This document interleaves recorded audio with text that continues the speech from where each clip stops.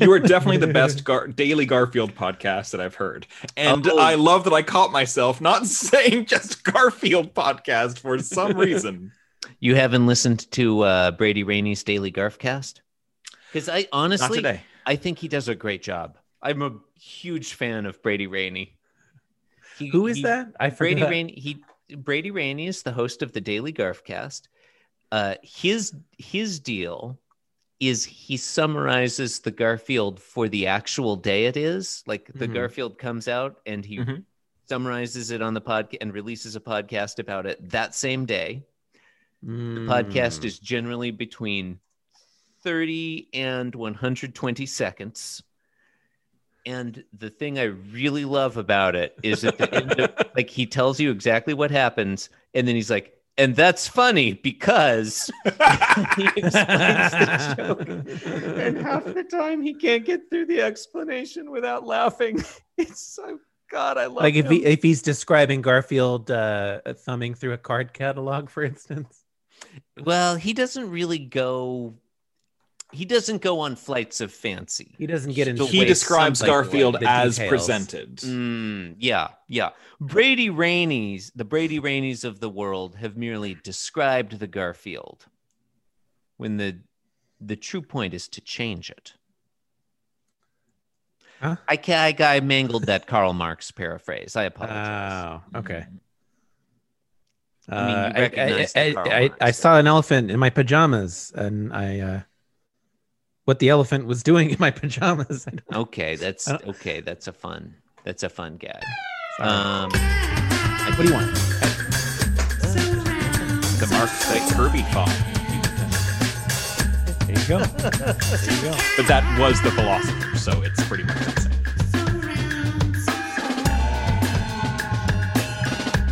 John, I'm just waiting for you to host the next one. Oh, I thought I was waiting for something else. Okay, you're listening to Being Jim Davis, now with extra gluten. My name is John Gibson. I'll be playing the role of Jim Davis tonight. My name is Christopher Winter, and I'll be understudying Jim Davis. My name is Billy Seguire, and I'm the costume designer for both Jim Davey. Oh. Ooh. Wait, I thought it came out recently that we were naked. Well, I'm very bad at my job or very good at my job for finding ways around doing it. I feel like you could be naked and wear a costume. Like if you're wearing a hat and nothing else, a fun hat and nothing else, I feel like that still counts as naked. But it's a costume too. Like naked or but for an haberdasher. ascot. Yeah. He said he was the costume designer. I wouldn't refer to a costume or a hat as a costume, like just a hat. Okay, I mean that's a little bit of I don't know. I feel like you're throwing a lot of shade right now. What is just a little under the brim, that's all. Just a little bit of shade. Yeah, From okay, I feel like we talked about haberdashers the last time I'm sure I was we on. did. I'm sure we did. It's bound to come up. Bound to. I mean, that's just gonna. How are you gonna not talk about haberdashers? John, what day is it, and what are we doing? Today is Thursday, December 16th, 1982. We are reading the 1642nd ever Garfield strip. What happens in the Garfield? John, in answer to your question, number one, my mom's birthday. Happy birthday, Mom. Number two, in today's Garfield, hey, I remember commercials. Do you guys remember commercials? Yeah. Yeah, they come up on YouTube like midway through whatever you're trying to watch. Oh yeah, you're watching like a 4-minute video on YouTube. You're gonna get at least 6 ads. Yeah, usually mid-sentence. Oh yeah, and then it'll come back in like as if nothing had happened. Yeah, network television at least had the decency to tell you that commercials were happening, and sometimes that now we are returning to the program. Wow, I should watch more YouTube. Yeah. I'm totally missing out on this. Yeah, you could get the new Ford Hyundai or whatever. I would love to get the new Ford Hyundai. Didn't you hear? They merged. That's fantastic. Did they? I don't know. No. Who's to say, John? I mean, maybe. I don't know. I'm just saying two words that I've heard in the past. I think they make cars. I just completely accepted that. I was like, yeah, the Ford Hyundai. Yeah, sure. It's one of the best models of Ford. Okay, panel one. Garfield's watching TV. He's in the easy chair. The TV's there in the bottom left corner. We see the back of it. I'd say it's nicely rendered. I love the lighting. Went through a period early on where Jim Davis, like every time a TV came on, it would be a different shape. He was really exploring what kinds of TVs he could have in the show. Mm-hmm. This TV, I feel like he started to narrow down on this TV shape, and I think it's well rendered. I think the perspective's nice. It's the venting in the back. It's like the little bunny ears. It's quality TV. As Billy says, the lighting's quality. Yeah. Garfield's got his hands together, like his fingers interleaved and his forepaws, and he's looking at the television, and he's very excited. And he looks kind of aroused, I would say. See, I was about to say this is a very wholesome Garfield image, but there's nothing unwholesome about arousal. You know, there's nothing. It's a natural part of life. Sexuality is nothing to. We don't shame. Shame. Yeah. I'll fully cop. You're right. That was a hang up of mine, and I need to move past it. Who isn't real? Wow, what a real downer episode this. Who is it, John? Who's not going to become aroused looking at the latest Ford Hyundai? It's such a smooth ride. Anyway, so yeah, in the second panel, Ford Hyundai, and I almost said Holden Barina, which is a very specific Australian brand of car that no one knows outside of there. In the second panel, I think you could make more of a case for this one being the one in which Garfield is sexually aroused. I didn't say. I just said aroused. He did. I didn't specify. Okay, it was implied. I think by the follow up convo.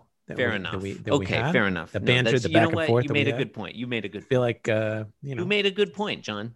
I made a bad point, and you made it better. Yes, and I'm gonna make another one now. I'd like to hear it. Okay, Garfield has 3 droplets of spittle, which used to mean a thing in regards to Odie. But this is Garfield. Right. I don't know. Okay. I just want to highlight that they're like about that. There's 3 of them, same and number like, of droplets that we saw earlier in the week. I think it is. Yeah, coming off the percolator. They're in this totally symmetrical formation around the tip of Garfield's tongue.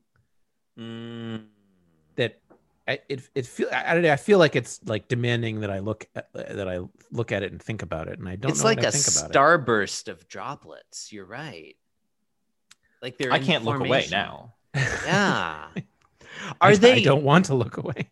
Is it droplets flying off Garfield's tongue, or are they like little pointy things converging on Garfield's tongue? Right. Like they're pointing at Garfield's tongue. Yeah, maybe they came out of the TV. It's possible. It's one of those Wonka visions. This is messed up. Oh yeah. In panel 3, Garfield suddenly he's not aroused at all. Mm-mm. I don't know what that look is. Kind of pleased with himself. He's looking right at you, the reader, and he's thinking, you know you're on a diet when even the dog food commercials look good. I assume that was his tone of voice. It makes sense. So the comparisons to Odie were spot on. Yeah. Since he was looking at a dog food commercial. That's a good point. You're celebrating in a way that makes it appear that you weren't able to see the third panel. But...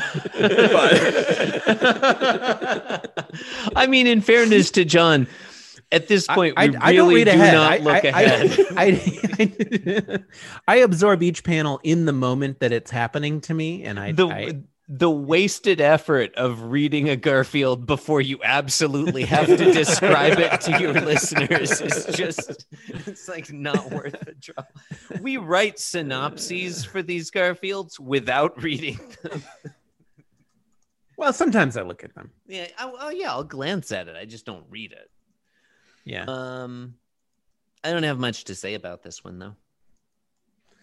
Quite honestly. I mean, it's a low effort strip. Yeah. I like the comparison to Odie, but I think if Odie were here, it would have added another level of him shamefully being excited over dog food in front of Odie. Oh, now what if Odie were like totally uninterested? That would be fun. Okay, actually, now that I'm looking at this, we can't see the commercial. We see the back of the TV. And so maybe I'm reading too much in. But it's just the way Garfield is responding to the commercial.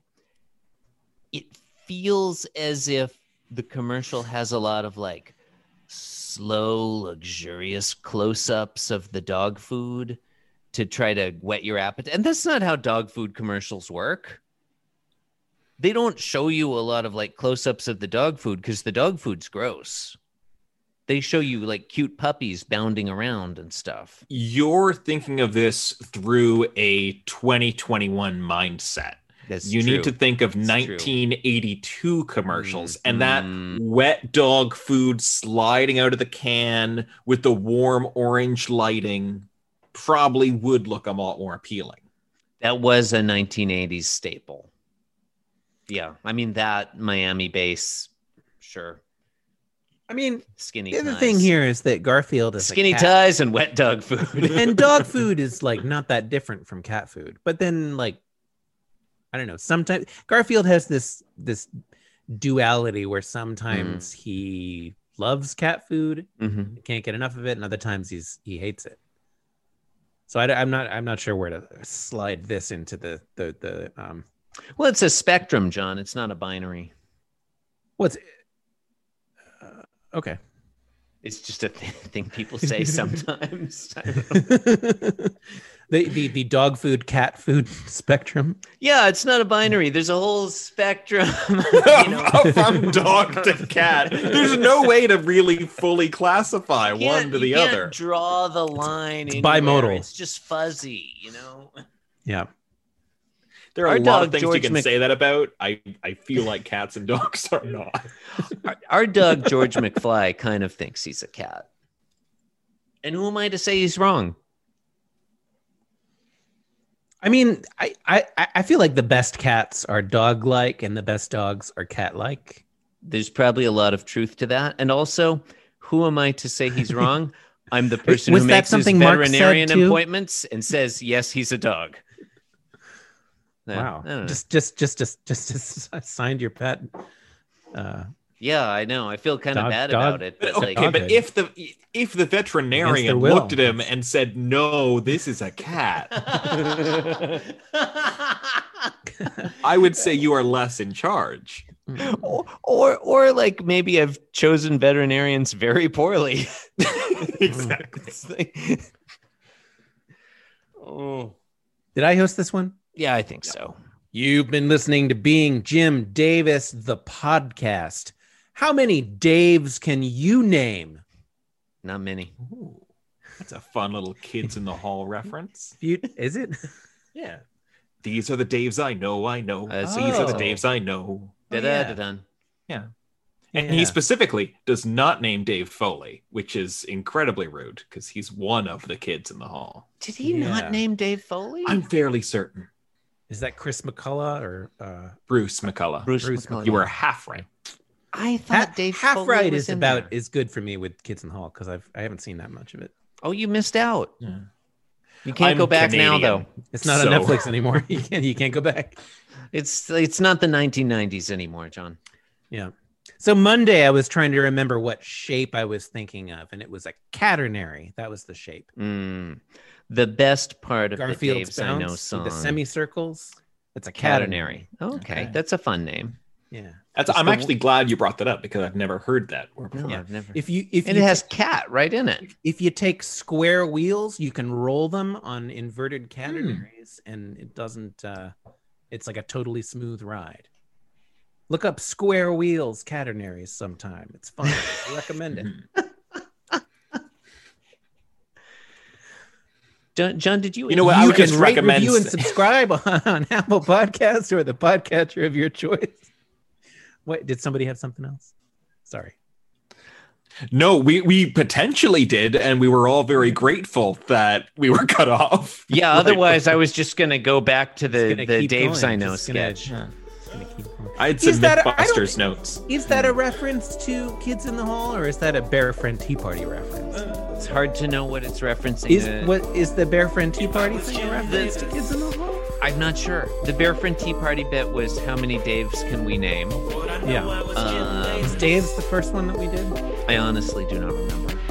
It turns out it's very difficult to name a lot of people when you're under time pressure on a podcast. It's embarrassingly easy to think of people named Dave. At least we didn't have to do it in song form.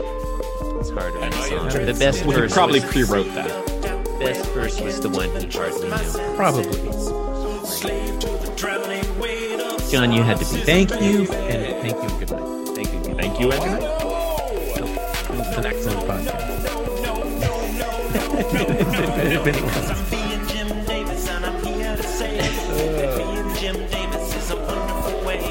All right.